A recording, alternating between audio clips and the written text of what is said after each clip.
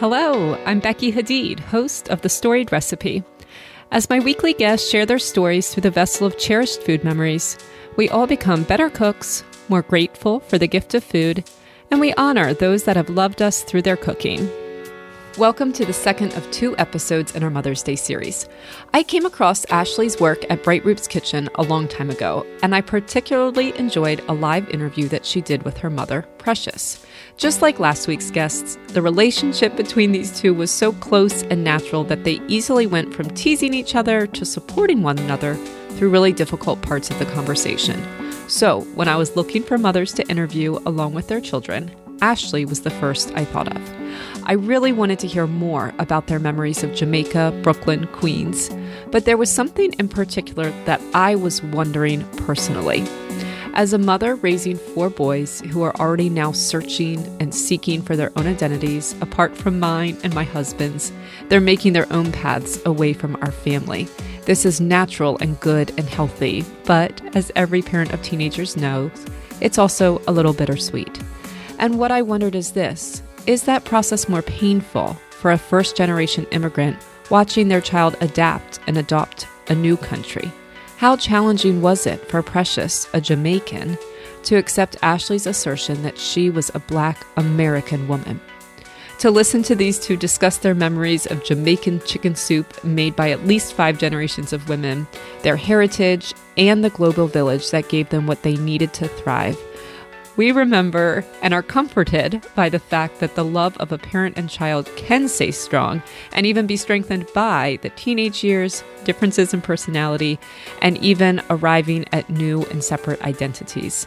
I'm so grateful to Ashley and Precious for this joyful, thought-provoking, uplifting, and illuminating conversation. I am honored to welcome them and to welcome all of you, dear listeners, to the podcast today. Enjoy. So first of all, is it Jackie or is it Precious? Which is it? My legal name is Jackie, but we call a pet name or a nickname is Precious. I was born with, given that name, but it's not a legal name, but it's a name that a lot of people call me, which I'm quite happy with. So you touched on the story of that name in that interview. And of course, I was curious. Can you tell us a little bit more about that? Who chose to call you Precious and why? And then how did that expand through the community? Well, I'm the 4th child of 6 deliveries from my mom, but I'm the 3rd of 5 living children. So my mother had the pain for delivery and she knew she was in labor, went inside and sent someone to get the midwife. But by the time the midwife got there, I was already born. So just me and her. Wow. So I'm not, I must have been like, she said, I just slipped out. But I was born with a veil over my face, she said. And I'm sure, she said, she lifted off the face she didn't know what it meant. So the midwife was very angry with her. And I'm sure it's a part of the placenta that she moved. My mother's thinking it's an angelic thing. So she named me based on a girl who had just died. Her name was also Precious. I guess they both tied into each other. Like the way I was born, it was special, the name. And it's just a name that everyone started calling me. I didn't even know my name was Jacqueline until started school. Really? I had no idea my name was Jacqueline.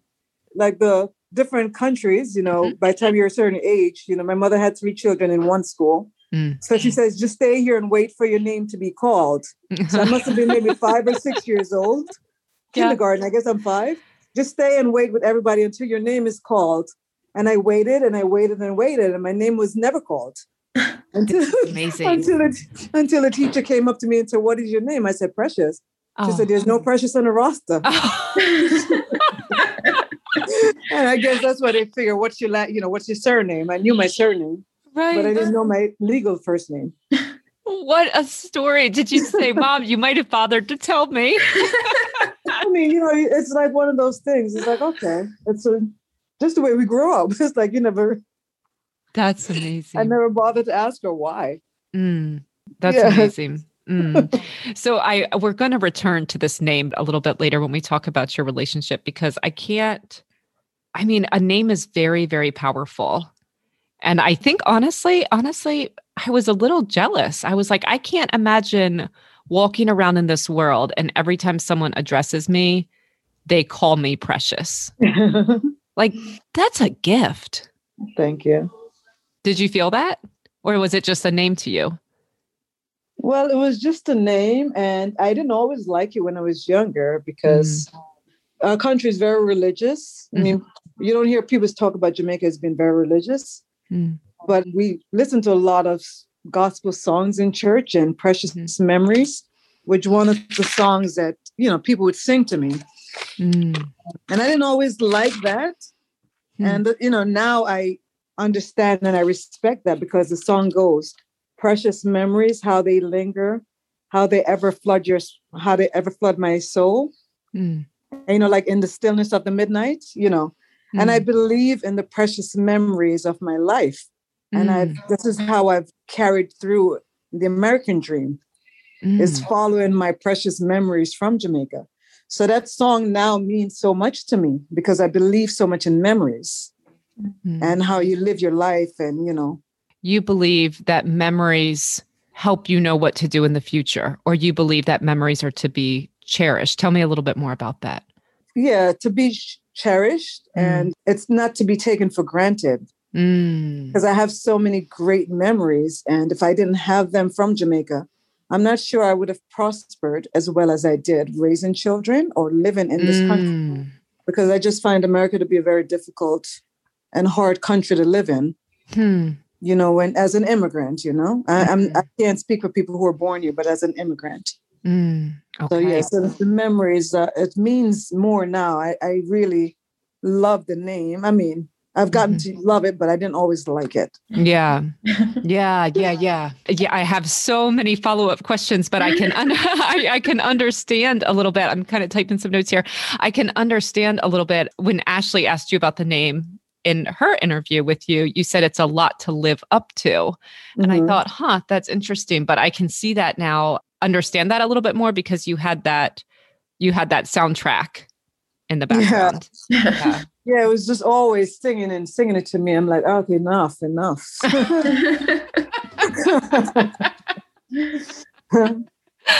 Okay, so this is, I think, the perfect direction because I do want to talk about what it's been like for you to be as an immigrant and also to raise a second generation daughter here. And so I love that you like totally set this up by saying that it all flows from these memories that you have of Jamaica. And I have this huge smile on my face right now because when you two were talking on your interview and you were just laughing about the way you kind of meander around and stop, where the spirit leads you.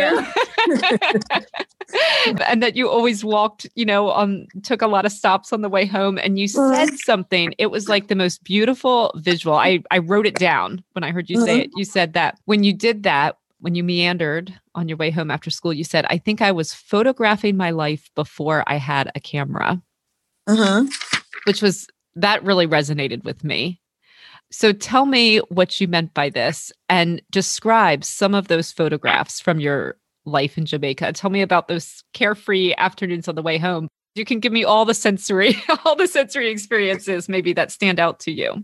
Okay, so my memory, I started roaming the streets. I must have started doing that since I was like 9 years old. Wow. And I lived in Kingston and I lived on a straight path from my school straight to my home. But I don't remember ever taking that path. And if I did take that path, I would stop to buy a patty or, beef patty or, sugar bun, or I always made a stop somewhere. I could never go. I don't think I've ever went straight home. But my biggest sensory is like, I think it must have been a crossroads it's called. Oh no, halfway tree, I think it's called. Halfway tree, waiting at the bus stop and listening to everybody. And so I always say we created the mobile food truck. But it started as I think we did. Before it became a food truck, we started on a moped.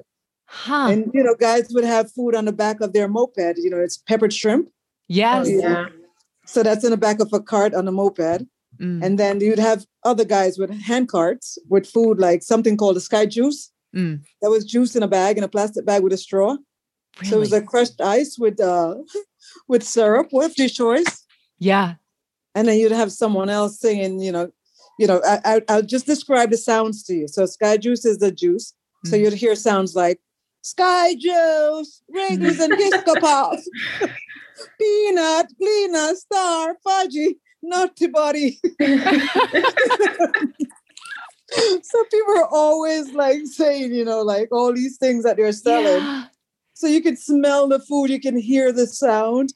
And just growing up in Kingston, our accents were like dragged out. So everyone in Jamaica wanted to have the Kingstonian accent. Oh, really? So it's like it was one of the accents that was considered cool and to be imitated.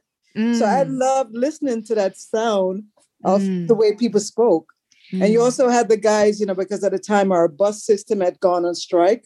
So they had people, running their van. It was called a robot. So, people would get on the bus and, they had the conductor and the driver. The driver would sit down and the conductor would get the people off the street to come in the bus. So it's like the conductor is like, come on, small up yourself. Make room for more people. Small up. Back seat. Small up yourself. So it could be like 3 people in the back seat. It's like, one more can fit. Small up yourself. They're saying get smaller. Crunch in. That's what they say. Make room. Make room. Small up yourself. And then mother and child would come on. Somebody get up. Someone get up. Man, get up. The mother and child shit. Or an old person would get up, stand up over you and put her bag in your lap. Subtle, very subtle. Like, hold my bag. There was a whole system of what we did. Like, so Kingston had a sound to it and a smell to it and like almost a taste to it that I really, really adore. So I spent a lot of times that, that was like on a side note, but from school, I always went to someone's home. I would go to the garrison or what was considered the ghettos, or I had no fear. Tenement yards, like I love the fact that people talked really loud, argued, and just being loud. And my house was very quiet and nothing happened. So I love the commotion of watching these people just laughing and cursing and all that stuff that I never saw at my house. And, so raw. I just love that part of the Jamaicanness. And, I told my mother that's the first place I even went and had ganja tea. Because I had an asthmatic friend, like, who does that to a child? Who serves them ganja tea? But it was just a part of my experience. Of what I did growing up. So, never went home. Yeah. Wow. So what of those things, like if you can pull out of those, what do you feel like prepared you for this difficult life? Was it the community, that idea? Not being afraid of doing anything. Like, I like to, even when I go to a different country, I always ask people, what do people in the country do? I don't want to know what the tourists do. I want to know how the native people live here. Yeah. Where do you get native foods? I never want to do anything as a tourist. So I feel like it's a part of knowing my own people that makes me want to know other people and their culture and their food and their, just the custom of the country. And I feel like I still don't know the custom of the American culture. I don't. Because it's just so many different people to try to learn it from. Yeah, I think there are so many American cultures, to be honest with you. Yeah, so it's hard here. But I'm prepared, I think. Yeah. Just, from talking to so many elderly people and just a lot of people on the way. Yeah, you were just gathering kind of this expertise and wisdom. Yeah, you just didn't know. I just didn't know I was doing that. It's just, lots of listening. Yeah, that's really powerful. Thank you. Ashley, how does that compare to like what you would pull out of your life in Brooklyn and Queens? I mean, I'd say it's different. It's definitely very different. I definitely have a lot of photographic memories too. And it's interesting because now that I'm getting older, I do wander more like my mom does. And I find myself like saying, let me just turn on this street and see what I find. But I'm not as fearless as she is. So I'm more of a planner and I like to like know what I'm doing before I do it. Whereas my mom was like, I'll try it and then we'll see what happens. Pure spontaneity. Yeah. Like I'm a color coded spreadsheet kind of person. So I love it. It's a very different feeling, but I do try to wander more than I used to. But in terms of what I remember from Brooklyn and Queens, when when I was really young, we lived in a brownstone in Brooklyn that my great grandma purchased when she first came to America. And, everyone immigrated to America at a different time. So as people came up from Jamaica to America, we all lived in this one house. So we had multiple generations living in this 3-story house with a full basement as well. So there were so many of us, and we always had Sunday dinner together. And I grew up with a lot of cousins. So I don't know that it's as big as in my mind. It's like this massive mansion looking with a large banister, but I'm sure it doesn't look like that as an adult. But we had this long banister from the second floor to the first floor, and my cousins and I would slide down this banister as if it were a slide. But none of us had like the wherewithal to realize that the person at the bottom should get off and the next person to slide down. So we would all just like 5 of us piled up at the bottom and bumping into each other. Oh, that's great. So yeah, that stands out. That banister is just like, we did it almost every day, and no one ever thought to like get off so that the next person could come on. Yeah. It was almost like you wanted that pile up, right? And it was just like a crash landing, and then we would all get stuck and try to get off. So yeah, that house has a lot of memories for me.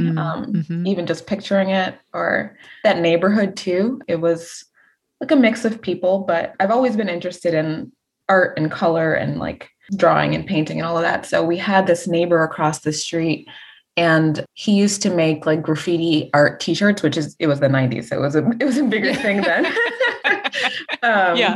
So there was like a parking lot across the street from our house. And he used to, during his business hours, he would hang up his t-shirts for sale. And I just remember being out in the front, looking at all of his t-shirts and watching him work. And that always stuck with me, because I just thought it was so cool that he made this art, and so quickly too, So that's a very like Brooklyn specific memory for me. Yeah, that's great. Yeah. And then when we moved to Queens, it was a different environment. It was more, I don't know, I guess a little quieter. But we had this like big park really across the street from the building that my mom and I lived in. And it had a massive hill on it. And so like in the sun, in the winter time, like kids would get like, garbage can covers and would slide down kind of, like a New York style sled. Wow. At the sledding. Yeah. But also it's where I learned how to ride a bike. And I shouldn't even say I learned, I failed to ride a bike. Do you ride a bike now? I do not. And I've been scarred since that moment. And again, like I said, my mom is fearless and not really a planner. So she was just like, start at the top of the hill and just go down, and I'll catch you at the bottom, and your instincts will kick in and you will just automatically ride. And I said, this is a terrible idea. Like I was just like this, I don't know, young grown up. And I was like, this is a terrible idea. If we're going to do this, I need knee pads, I need elbow pads, I need wrist pads, I need a helmet. Like, I know I'm going to fall. I need to prepare. And my mom was like, no, just try it. So I did have all the gear on. I, of course, fell and was, scarred emotionally, but not scarred physically, because I wore all of the protective gear. Yeah. So. Yeah, you were a grown up. I'm telling you, you were definitely. I was definitely the adult in the relationship. I needed you more than you needed me back then. I always felt like I had to protect you because you had like this really carefree spirit. I was like, oh no, someone needs to make sure there's an adult watching. That's amazing. Isn't that crazy? Wow. Well, I'm wondering, you have like these totally happy memories in that brownstone. You remember it as like palatial and full of friendly faces. And, but Precious, I'm thinking for you, this was kind of your first stop as you left Jamaica. You left a lot more behind, presumably, because you had lived like a life there, right? Yeah, but that's actually his beginning. But I started out in Flatbush in an apartment. Oh, that wasn't your first. Okay. Yeah, that's Ashley's first. Ashley was born in that house, but we lived in Flatbush for 1 year. So my grandmother, who was very gracious, she came to pick us up from Jamaica, the 5 of us, because my mother didn't have the time off from work. Yeah. So my grandmother came to get us, and she's telling us, America is not what you're used to, because we lived in a 5-bedroom house. Oh, okay. She said, America is not what you're used to. I have a 1-bedroom flat. And I remember thinking, I can't wait to go to America to the 1-bedroom flat. Because I didn't think she really literally meant a 1-bedroom. Wow. So it was like 10 of us in a 1-bedroom. But we were so close. And that's where I took over my grandmother's job of cooking.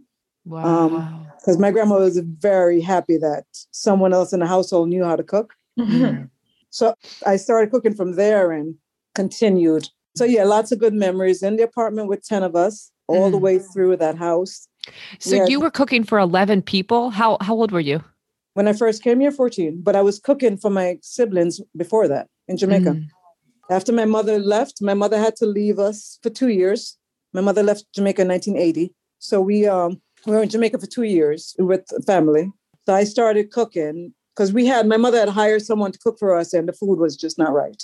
So it was just not right. I mean, so I learned, my mother had a really good friend who was a great cook. I spoke about her in an interview with Ash. So whenever I needed help or, I needed someone to tell me what's missing, she would always, you add a little bit of this or add a little bit of that. And I had like my cousins from my mother's family is from the country, a parish called Clarendon. So a lot of them knew how to cook. So I watched a lot. So I knew how to do things without actually knowing how to cook. And you had your taste buds, right? Like you just knew, you knew what you were trying to make. Exactly. Wow. So I have two questions. One, before the cooking, it seems like once like this kind of chain of immigration started, like it just kind of kept going. Why did it start? And did it ever like stop for your family? At some point was somebody like, you know what, I'm going to stay here in Jamaica? Well, we have people still living in Jamaica, but most of my immediate family live here. And people make the mistake of thinking that most people come to America for a better life. And we had a great life in Jamaica, great school, great education, but economically, and as it is still today, economically, it's harder. So people come here and they work and they go back home, which is what my grandmother and her sister did. They came here for a short term, and that's what people started to do in the beginning. They live here, work here, and they have their home in Jamaica, which the home still exists in Jamaica, where we grew up. So that was the plan for everybody to come here, do your thing, go back home, and you have your house already. But I mean, we've gotten used to this life where it's hard to go back home. For someone like me, I couldn't go back to live in Jamaica. It's a different life. You have American kids too. And I have American kids, but my life is more, even though I said I'm totally Jamaican, my life is more American than anything else.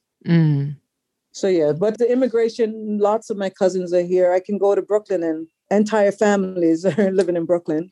Yeah. And I remember you said that you kind of like reformed a little bit of Jamaica right there. Yeah. So yeah, most of us are here. First, second, and maybe third generation are here. And I think that's really critical, what you just said, that even though the economic opportunity wasn't available at the time there in Jamaica, the life was better. Yeah, sure. Can you expand on that a little? Well, the life is, I think a lot of people will tell you, it's still good in terms of what's there. Yeah. And people don't realize, years ago, my grandmother was the first person to say America is difficult. Yeah.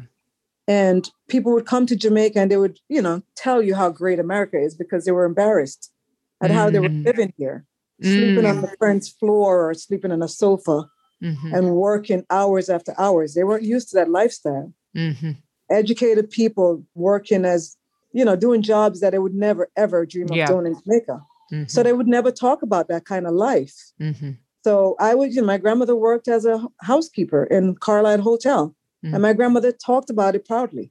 This is what I do in America. This is what pays everybody's bill. She was the breadwinner for the entire family here and in Jamaica on that salary because she knew how to be a businesswoman from Jamaica. So coming here was like you save your money and you do what you have to do. And she was a great provider. And, it's not about, the big job you do here. It's about how you do it and who you help and stuff like that. So they started the trend, her and my grandfather, they started a trend of how the family should be, how we stay together, stuff like that, Yeah. And I also think, tell me if I'm wrong, I think that's kind of, I don't know if it's a uniquely American thing, but it's definitely an American thing to judge everything as good or bad based on whether or not it's economically like advantageous or not. So like, that's why I think it's so interesting. You said the life was good there. It's just that you could make more money here. Yeah. And it still happens. People just assume. Yeah. That the first thing we heard, people would say, "Oh, you got off the banana boat." Be like, what is a banana boat? I've never seen a banana boat in my life. We know bananas grow on a tree, but we didn't know what a banana boat meant. I can tell you what a banana tree looked like and the beauty of a banana tree, but I can't tell you what a banana boat looked like. It was just strange, the things people would say. They just assume you lived in shacks, and you're like, what? So you stop correcting people and say, oh, whatever. Was that hard to get to that point? No, you just realize that when I realized that a lot of people didn't have passports, you're like, okay, I have one thing that you don't have. I have a passport. I felt like I had something very valuable. I have traveled. Oh, that's amazing. That's amazing. And you spoke 2 languages at least, right? Because you spoke English and patois and exactly. Yeah. So you talked a little bit about the cooking, that you cooked for your siblings for 2 years. And then at 14, you came over and took over cooking for 11 people, which is a monumental task. And I mean, really, I'm kind of in awe at the moment. And so I would love to talk about this recipe. So Ashley, you said, first of all, even if you just called it soup, people in Jamaica would know exactly what this recipe is. Yeah. Right, Mom? I'll be careful, Ashley, because we have about 5 different soups. Yeah, but I feel like when we say soup, we mean chicken soup. Oh, no, be careful on that. All right. Yeah, because we have a lot of different people ask you which soup you want. Hello there, listeners. I am sorry for the interruption, but as we start to talk about this delicious recipe from Ashley and Precious, I wanted to tell you about a very exciting opportunity for you to win one of 2 incredible prizes just by trying a brand new recipe like this one.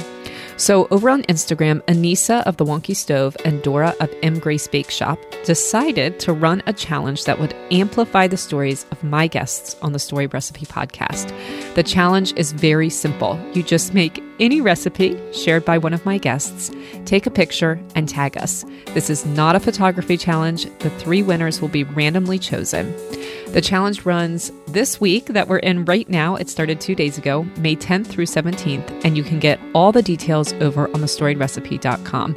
You can also find all types of recipes over there, from very easy to very technical, vegan to meat lovers, and from all regions of the world. It's all organized right over on my webpage, thestoriedrecipe.com. Finally, what can you win? Okay, so for the food photographers out there, you can win a brand new backdrop from Jessica. Jessica was herself a guest on the podcast last summer, talking about her Venezuelan arepas, and her backdrops are amazing. I own 2 myself. I love them. Every image I take on them performs really well. For the bakers, Danny was a guest just a few months ago. She's a British baking instructor who trained for over 600 hours in France. She's a World Bread Awards judge and an ambassador for the Real Bread campaign. And she is offering for 2 winners a 30-minute private Zoom session with her where you can ask any and all of your questions about bread baking. So again, to enter, all you have to do is try a new recipe. Details are on thestoriedrecipe.com. It's one of the first posts that you'll see if you scroll down to the bottom. And now let's go back to Ashley and Precious. It's chicken soup. But it originally started from using the back of the chicken, because that's the part it wasn't considered like the part you're going to cook with. So what do you do with the back of the soup? Yeah. You use it as a broth, right? Like they do here. Yeah. But we made the back of the soup. Yeah. The soup. So it's called chicken back soup. Yeah. So that's where I think that started with the chicken back soup, and then chicken foot soup. Then it became, when I came to the US and I told my grandmother, I know how to make soup, but you have to take me to the meat shop to buy chicken back. She's like, Precious, nobody sells chicken back in America. You have to.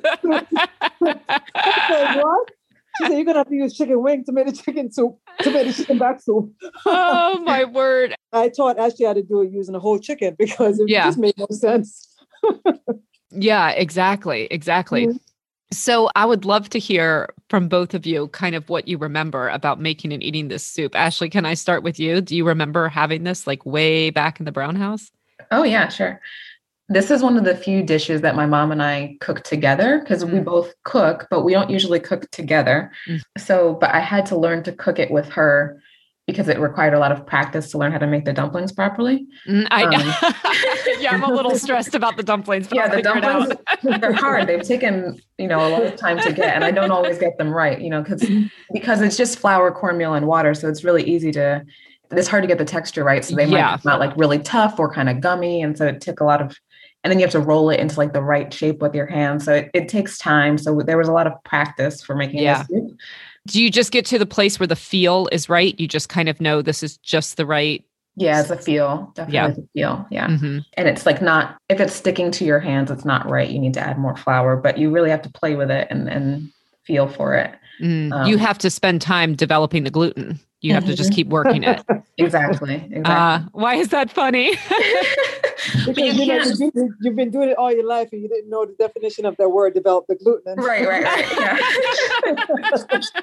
You watch Food Network, you're like, develop the gluten. Oh, really? Right. Yeah, I'm saying it and I've never done it. Yeah. Yeah, I had no idea what that term was, but but that's what you're doing. Yeah. That's what you're doing, developing the gluten. Mm-hmm. So that's why this recipe stuck out to me, because it's something that we actually made together, but it kind of triggers a memory for me of living in that brownstone, because I had my great grandma, like my mom said, didn't live there the whole time. As I grew up, she went back to Jamaica, but she would come for the summers and stay in America. So there's like pictures of us as me, my grandma, my great grandma all together in this kitchen. And then there would be like a pot of soup always on the stove. And I remember the smell of the soup cooking, and I remember the boiling sound, but the boiling sound was like very thick because the soup has pumpkin and dumplings and potatoes. Yeah. So it's like, it doesn't sound. Yes, like I know boil. Exactly what you mean. Yeah, that thick boil. Mm-hmm. So it's like a very iconic boil. But so this soup reminds me of like those generations of women in that house, in that kitchen, in that brownstone. And my great grandma passed away when I was 20. So it's significant to me to think about this soup because it reminds me of my family. Yeah, that's wonderful. I love it. Precious, what do you remember about it? Well, I still cook soup now because my youngest, David, is so Jamaican. So Jamaican. Yes. I still am working hard as much as I don't want to. But he loves, the first time I gave him soup when he was sick, I thought I could get away with making a little broth with a little pumpkin. Yeah. And he looked at it. He's like, what is that? I said, soup? He said, where's the dumpling? This is not soup. And he just walked away. And I'm thinking, you're not that sick then. But yes, I have to make him chicken soup at least once a month. Oh. If we're not feeling good, we're like, David, how about some chicken soup? And that always helps. The chicken, I'm not sure. Is really truth to chicken soup making you feel better? Well, this one is packed with everything you could want. I mean, the whole fridge is in there. Well, I did want to ask you about this because, see, this actually showcases my ignorance because, of course, here in America, we associate pumpkin with the fall, right? Like things are getting cool. I was a little surprised, I'll be honest, to know that pumpkin is grown in Jamaica. It is, but I'm sure it's called Jamaican pumpkin. I'm not sure what that means. Are they like the small sweet kind, or they get real big too? They're more similar to the green skin. Oh yeah, but not that little and cute. So bigger and more orangey like that. Not the fall pumpkin that they use for Halloween kind. Not that squash type. But it has more of the green skin one. That's you know, is it almost like an acorn squash? You know what I'm talking about? I'm going to send you a picture because it's green on the outside, but that gorgeous, gorgeous color on the inside. And it's the ridges are deep. I know what the acorn squash looks like. I know you're talking about, but it's not like that. It's not like that. Acorn, no. I mean, I'd love to find one that's as similar as possible to what you guys have there. So I'm going to send me a picture if you see one, or if you can kind of, and the same about the coyote squash. Well, Jamaican people call it squash, actually? It is actually a squash, yeah, Mom. Oh, Jamaican people just call it chocho. So chocho. Oh, I see it. Oh yeah, I've seen this. But it's usually in the grocery store. You'll see it labeled as chayote. Okay, yeah, I've never cooked Spanish spelling of it. Yeah, it's like it tastes kind of like a cross between, the texture is like a cross between a turnip and a cucumber, if that makes sense. Yeah. Huh. Very mild. Very mild, yeah. Interesting. I just found out you can eat it raw, Ash and Becky. Oh, really? A friend of mine, he sliced it up and he put a little salt on it and eats it raw. Huh. Oh, great. Yeah, I didn't know that. Huh. That's so interesting. Yeah, I know I can get this. I've seen this before in different stores around here. Do you guys find this kind of pumpkin here? Where do you find it? It's not difficult to find because you can get it in Trader Joe's or I guess Whole Foods. It's not difficult to find. Okay. And I'm sure you can use any of those squash. Out of desperation, I've used butternut squash with the orange skin. Yeah. And that makes a really nice soup. It's a little different, but it makes a nice soup as well. Yeah. No, I mean, this is like loaded with so many nutrients and stuff. I can see why people would feel better and really filling. I mean, super high in fiber and protein and everything. So how about this cock soup mix? What flavors does that pull in? And where I think I might have to turn to Amazon for that. Yeah. Amazon, right? Amazon, or actually I think I sent you a link, Becky, for Walmart. Walmart sells a lot of Jamaican food products. I'm not sure why, but. Okay. I've been to a couple Caribbean markets for various ingredients. So the only place you can find Scotch bonnets around here, which I can't eat. No, but you have to put it in there though. Don't cut it. Just just put it in and just put it in whole and let it kind of flavor it. Yeah. With flavor, you don't want to cut it. Oh, I'll drop it in and count to 10. No. It takes a while. You can actually put it in for like 30 minutes. It won't open up. Okay. Once in a while it will, and it'll damage the soup. Yeah. Okay. So you can take it out after it wilts, but it won't pepper the soup. It won't make it too spicy. But then that soup becomes a pepper pot soup, so it's different from a chicken soup. Chicken first, yeah. That's funny. Okay, so that's all really good to know. I didn't know you could do that. Just drop one in. That's kind of like with Indian cooking. You just kind of drop in the whole spices to flavor things. Yeah. Okay. Cut it. Yeah. Okay. Mom, I cook it differently than you do. I think I do. Because I've moved around, I've made like adjustments. So I'm always afraid of the pepper bursting. So I just cut a little bit off and put pieces in without the seeds. And that's how I get my heat. And I also use canned pumpkin, which my mom is very against. I'm like dying right now. Don't let anyone say that. That's anti-Jamaican, if I could say that. Yeah. What would your grandmother say about that? Oh my God. We can't live up to that. But I'm going to try it though. I'm going to try it before I knock it. I mean, I've been knocking it for years, but I'm going to try it one day. Yeah. I mean, like peeling a pumpkin, it's too much work. The canned pumpkin is perfect. So. Yeah, that's the hardest part of making a soup is peeling the pumpkin. Oh yeah. You get your knuckles peeled and stuff and it jumps off on the edge and all that. Yeah. You may end up doing a canned pumpkin like Ashley. I'm telling you, it still tastes the same. Okay. Okay. Well, thanks for giving me that permission, Ashley. I might take you up on that. So you guys just talked about, obviously, this ties you to each other and to like these generations of women. And, you even said earlier, Precious, like you talked about my people. As you raised Ashley, I mean, I don't have to ask, was it important to you that she identified as Jamaican? It must have been. It must have been, right? Well, that's all I knew when Ashley was born. We only had Jamaican family, friends. We knew nothing else but Jamaican culture. And everybody you met. I mean, even though we lived in a Spanish neighborhood, we only knew Jamaican culture. So we had to leave that neighborhood to go all the way back to Flatbush to buy our Jamaican food, bring it back into our community to cook. And then slowly the neighborhood started to have stuff in the market stores, but we always dragged our stuff all the way back from Brooklyn. Even though we still lived in Brooklyn, it was closer to Queens, which is a long ride. So that's the influence was definitely, she had no choice, I guess. Yeah. What was it? And we kind of talked about this earlier when you said this like really profound thing, which was that your memories of Jamaica and of being Jamaican is what allowed you to flourish in America, which is a difficult place to be, especially as an immigrant. So what of those things did you want to pass along to Ashley? What about being uniquely Jamaican? Well, our mannerism, it's like, you can tell, like people can identify Ashley, my children, all three of them. They're very identifiable because of the way their mannerism. They know they better say good morning when they first speak to somebody. Because I don't want to hear that they didn't say good morning, good afternoon, or good night. That would really make me upset. Because we grew up like, oh, don't let your mother hear that you didn't say good morning. If you walk, if you ever walk past someone without saying, presenting yourself well, your parents going to hear about that.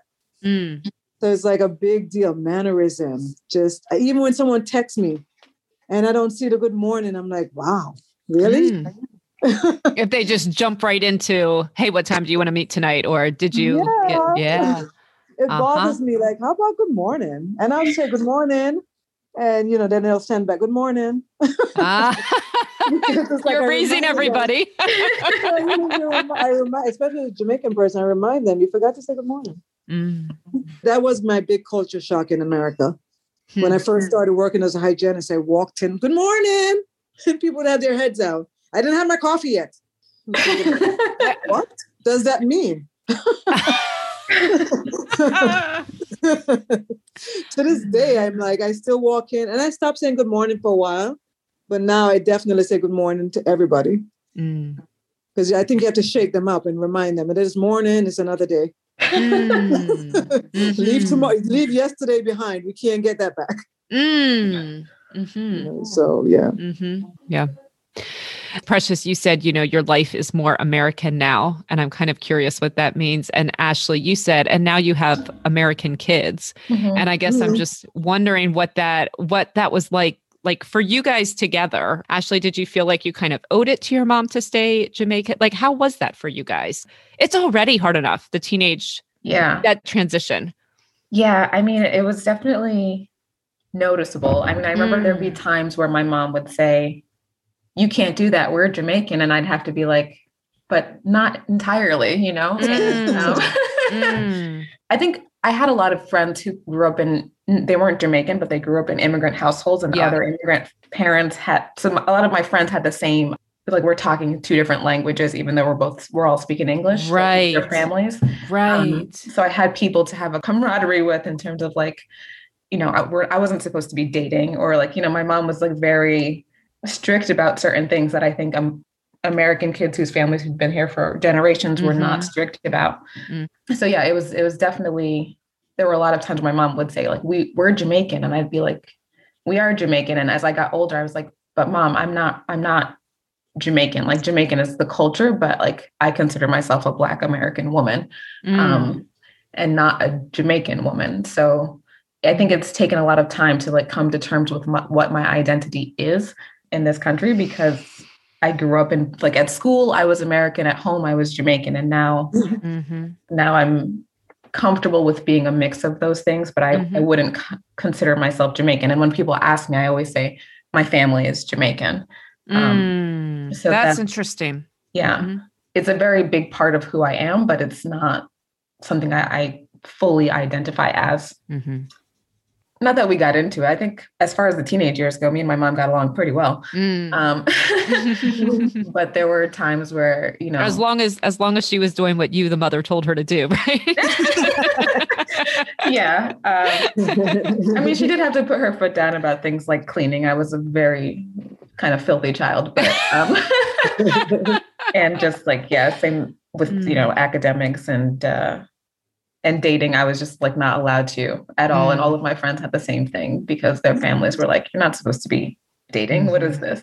So how was that like for you, Precious, kind of, seeing your daughter, growing up is about them moving on anyhow, but for you, seeing her become more and more American, or even having her assert, I am an American. How was that for you?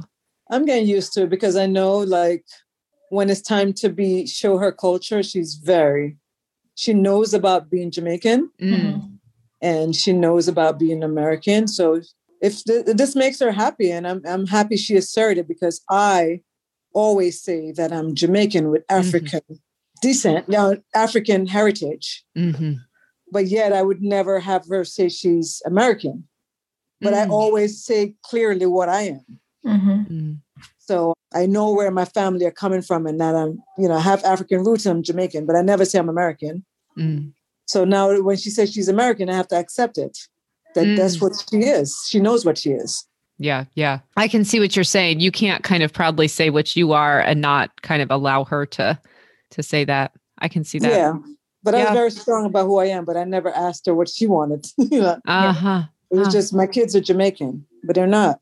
They're not Jamaican. They just so happen to have a Jamaican mom. Well, Ashley, I have a question for you. I'm really locking onto this statement that your mom said about it's difficult to live in America. And then she qualified, maybe that's as an immigrant, or maybe it's just difficult to live in America. And I'm like, maybe it is difficult to live in America. I think the human existence is hard in a way, but I'm curious, what do you think, Ashley? Is it difficult to be an American? I think it's difficult to be a Black woman in America. I always tell my mom this, like, I sometimes wonder what my life would have been like if our family had stayed in Jamaica, because, while I've had a lot of opportunities and, I got to be the first one in my family to get a bachelor's degree. And, that was a big deal for my grandma. And like, I had a house and had clean water and good food and all of those things. But I also have a very specific trauma that my mom didn't have growing up in Jamaica. And it's weird because this country is like perceived as safe. And I don't feel safe just navigating my life. Like, I'm scared for a lot of reasons, and I'm, profiled in stores and followed and treated poorly. So and I've gone back to Jamaica as an adult, and my shoulders were less tense, and people might have been judging me, but just judging me based on me as a person rather than like, am I a criminal? So there are things about America. I think life in America is difficult as a Black person. I think it depends on what your identity is and how you feel. But I also think America in general is a lot lonelier than I think other countries. Like, I think family is such a big thing in Jamaica, and your neighbors are looking out for you, and like, everybody knows who you are. And like, when my mom said, like, you didn't want to act poorly on the street because everybody knows your mother and would tell you about it. I think people here are not as connected as they are in Jamaica. So I think life in America is hard. But there are also a lot of great things that I'm used to and I like about it. It's just, I do think it would be easier. There are certain things about living in America as me that makes it difficult. Sorry, that was very heavy. No. I just want to leave you plenty of time to say everything that you want to say. I don't want to rush into another question. Yeah. Yeah, I think we'll just leave it at that. I appreciate that. So, Precious, you talked about this global village that helped raise Ashley and her siblings. Yeah. Yeah. Can you tell me a little bit more about them? Well, it started from my friend taking me to Lamar's class. He would just come and pick me up in my, 8th month after work, and I would demand that he show up for me. So, like, what do you mean you don't want to be there? You have to do it. And even now, 33 years later, he's like, Jackie, you were so demanding. Like, well, you had to do it. Now he's like, yeah, I had to do it for my girl, Ashley. No.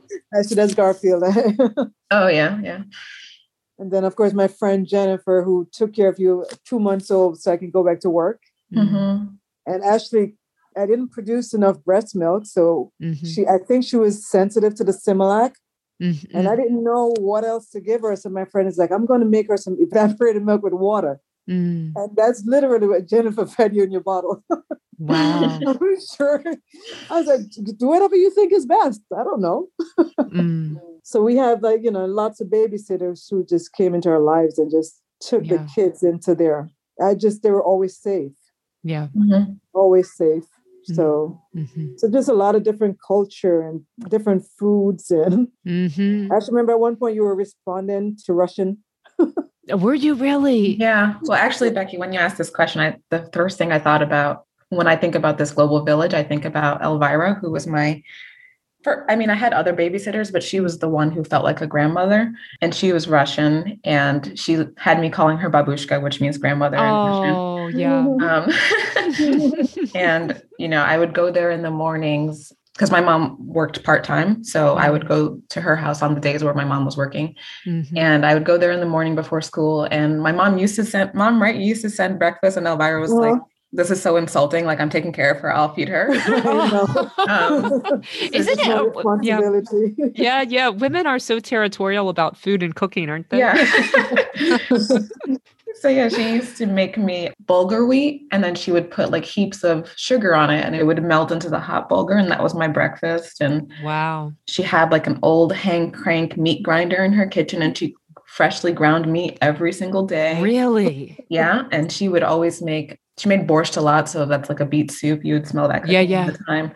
She made a lot of cabbagey dishes, so there was always that smell of cabbage, and then everything she cooked had like sauteed onions in it. So I always remember the smell of like cooking onions, which I love that smell. Yeah, I do too. So yeah, when I think about this global village, Elvira really stands out to me because she was like my Russian grandmother. Wow. Yeah. That's pretty cool. Well, so I'd like to return to this name and kind of tie that together with what, Ashley, you were saying about what's difficult for you about being a Black woman in America, and just talk about this idea, because you guys talked about it in your interview also, of Precious, you spoke so like powerfully and eloquently about how important it was to you that your kids had the experience that you experienced, which was to feel that you were worthy, that you were enough, to feel that you were precious, which is what I think is so powerful about your name. And I guess I'm wondering, one, how do you feel like that was instilled in you? Did your name have anything to do with it? And two, how did you instill that in Ashley? And then Ashley, for you, I'm going to just ask all these together so you can take the microphone, take it whatever direction you want to go. Do you feel that that insulated you in any way from this trauma that you speak of, the ways that you've been treated? So just, talk to me about all of that. Yeah, my mom was always really my biggest advocate and always made me feel worthy and loved. And I didn't realize that being Black was seen as a sort of negative thing until I was really in school. Elementary school is when I first noticed it.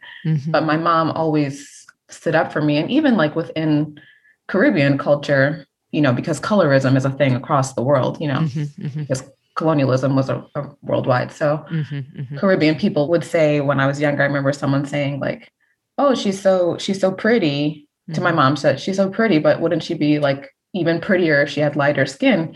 And I remember my mom coming in and being like, how dare you? And just sticking up for me. So I always had that, like, knowing that I am okay the way that I am. I'm beautiful, I'm smart, I'm all of those things because my mom always stood up for me.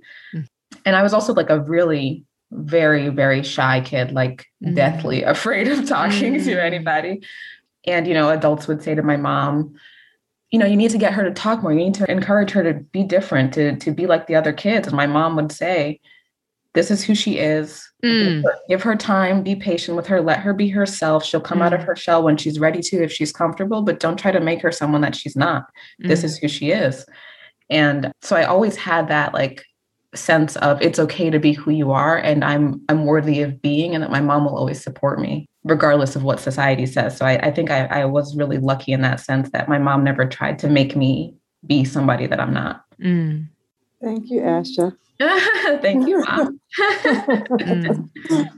It's hard because like growing up in Jamaica, like I know we have a lot of colorism, but we also had a lot of, I love Rastafarians. And my mother had a very great friend who'd come to her house all the time. And I just loved their culture within Jamaica. And they would all, I would always hear, you're so Black and pretty. So for me, being Black was a beautiful thing from a young age.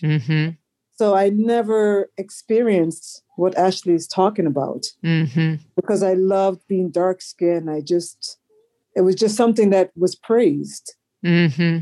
So it breaks my heart when I hear that, so I'm very defensive when people talk about people's skin color and their nose size. And I just don't get into that stuff. It's like, show me something positive, man, And that's the Rastafarian culture, like be positive or all positive vibe. Negativity is not getting you anywhere in life. Mm-hmm. So stop berating people. Don't put them down. Just how can you uplift them a little bit? Mm-hmm. Yeah. Mm-hmm. Mm-hmm. So it's hard, that colorism stuff, and yeah. Mm-hmm. So my goal was to just always make sure my children felt safe and worthy. And yeah, and I think it's interesting, and I think it's something like we just have to hear, is that you both had supportive mothers telling you how wonderful and beautiful and all of that you were, but Precious, because you also heard it from your society, and Ashley, because she didn't, it was just a struggle for Ashley, that it never had to be for you. And I just think that that's like really important for a lot of us to hear, is that even going back to this village thing, right? Like, parents can give us a baseline, a bedrock of security, and that's great. But we do also still need to hear it from the rest of society. Like, society can undermine what parents are saying. And so we do all have a responsibility to be kind of pushing towards a society that make children feel beautiful and precious. Exactly. Yeah. Yeah. Well, you guys have given me a lot of time, and I don't want to take much more, but Ashley, I also don't want to neglect your blog.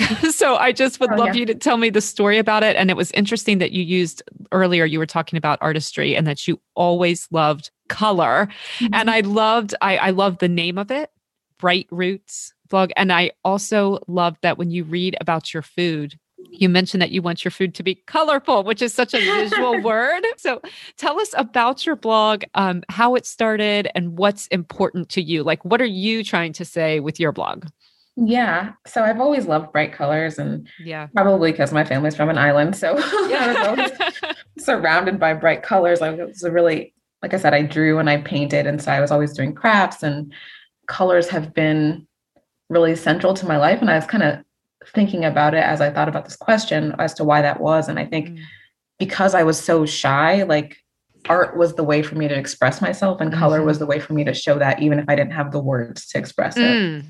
So I think that's why color is so significant in my life. And if you come see my apartment, you'll see it's full of color too. Oh, I love it. So yeah. And I think for food, people eat with their eyes. So I like to eat colorful food. And I think seeing the bright colors like makes me happy. So I like to have that in every aspect of my life, and especially in the thing that I'm going to eat. And that's supposed to be giving me joy anyway. So right. Yeah.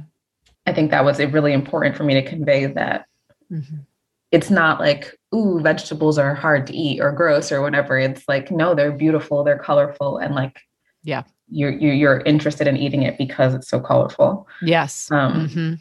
So that was kind of the inspiration behind Bright Roots Kitchen, was to like draw people in with the color and then hook them hopefully by the taste. Yeah. And then I guess my inspiration for starting the blog was I'd always cooked, and I'd always like eaten pretty well growing up. But when I went to college, and then when I started working in like cubicle jobs, I started eting pretty poorly. Because, the office I worked in, they always had like free brownies and cookies. And I thought this was like a wonderful thing. But so I was stocking up on the brownies and the cookies, not realizing that I felt terrible, because it wasn't like I had gained weight, but it really wasn't the weight gain. It was the fact that I just felt like crap. I wasn't eating anything nutrient dense. So I was feeling terrible.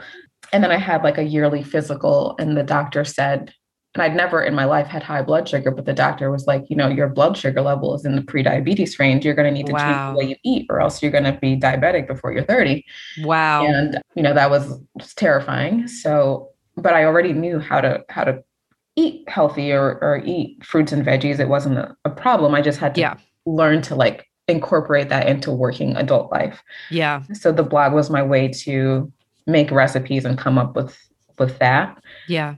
And also I'm lactose intolerant, but I don't know, in my younger 20s, I thought I was invincible and kept eating dairy. So I also felt terrible from that.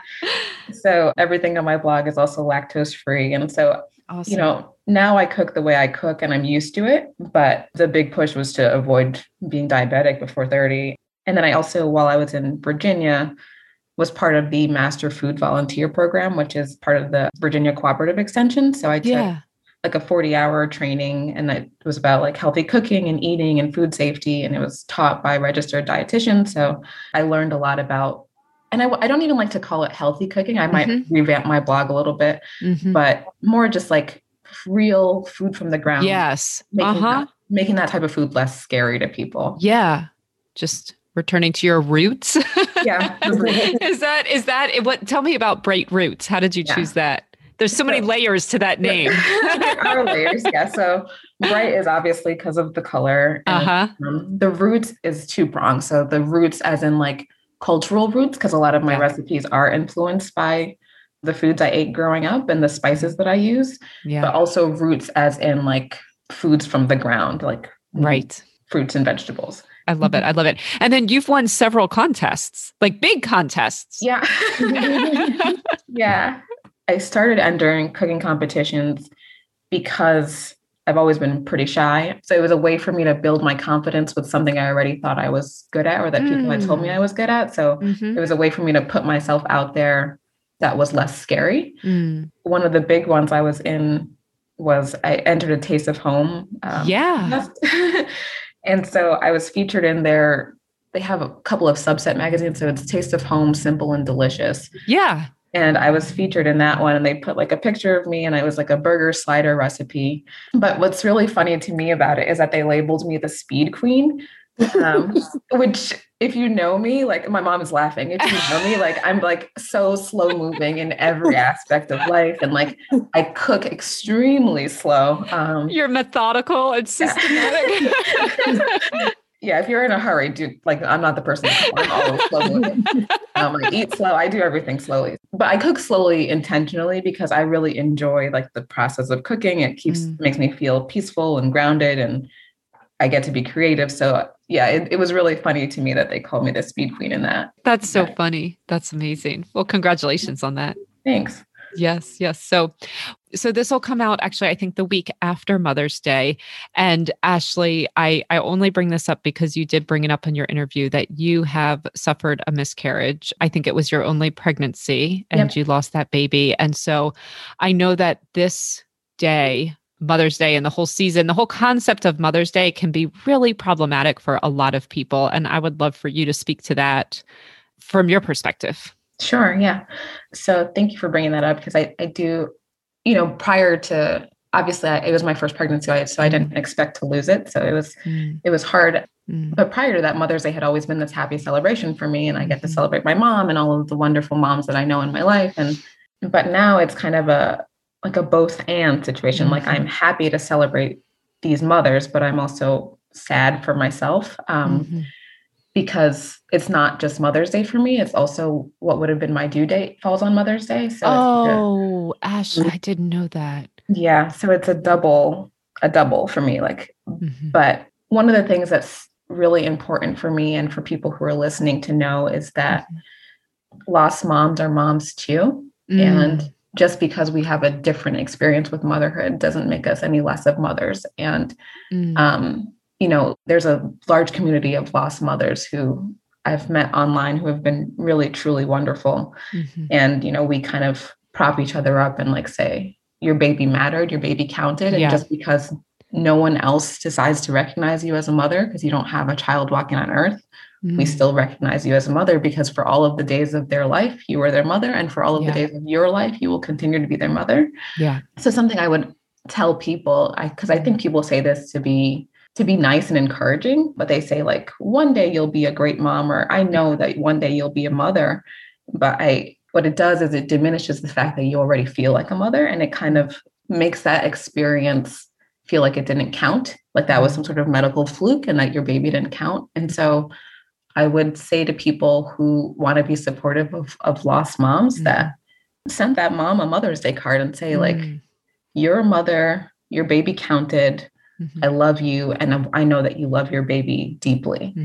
Grief and loss is really uncomfortable for people. So it's easier to say like, oh, if it happened before the second trimester, that didn't really count, or like, let's not talk about it, or let's keep it quiet.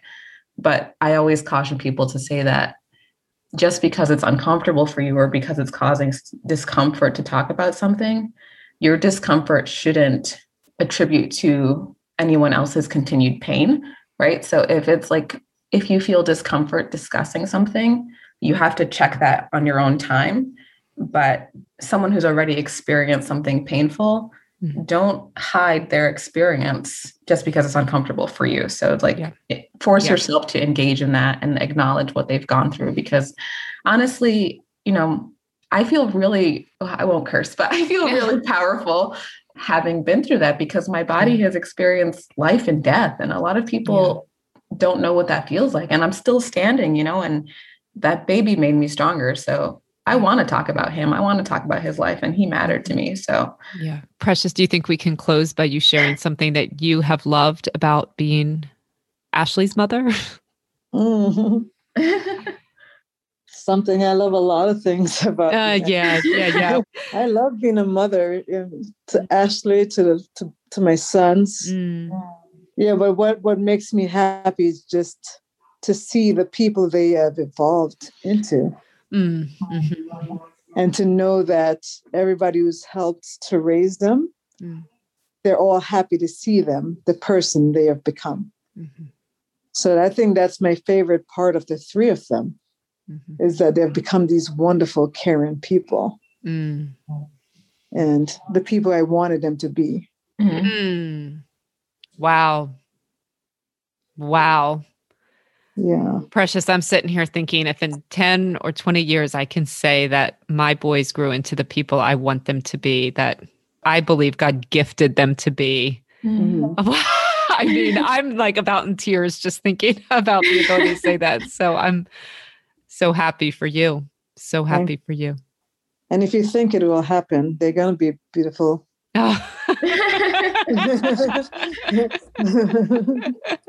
We'll keep praying.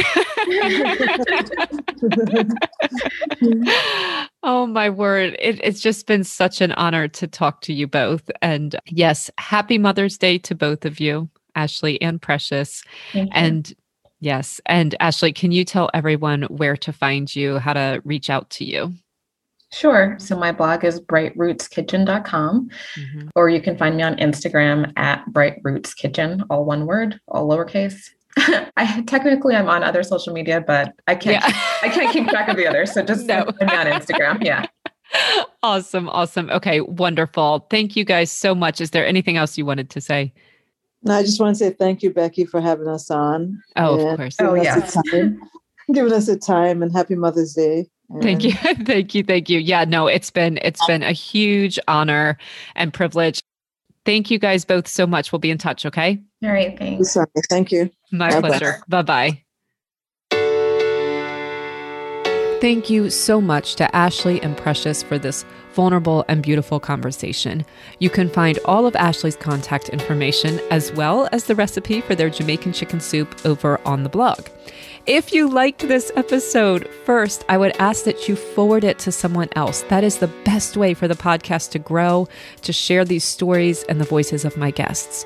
Also, I would invite you to listen to last week's guests, Lexi and Beth, another mother-daughter team that has worked together to build a hugely successful vegan blog, The Crowded Kitchen. Lexi and Beth talk about learning to trust one another, the struggles of starting a new business. They share lots of memories. They talk about eating disorders and how all of their experiences came together to make their business what it is today. And finally, I do ask that you please subscribe. Every week, a new guest comes on to talk about their own particular culture, memories, traditions, religion, how that all relates to food and to those who love them through their cooking. Most of the summer is booked up at this point, and I cannot wait to share these amazing episodes.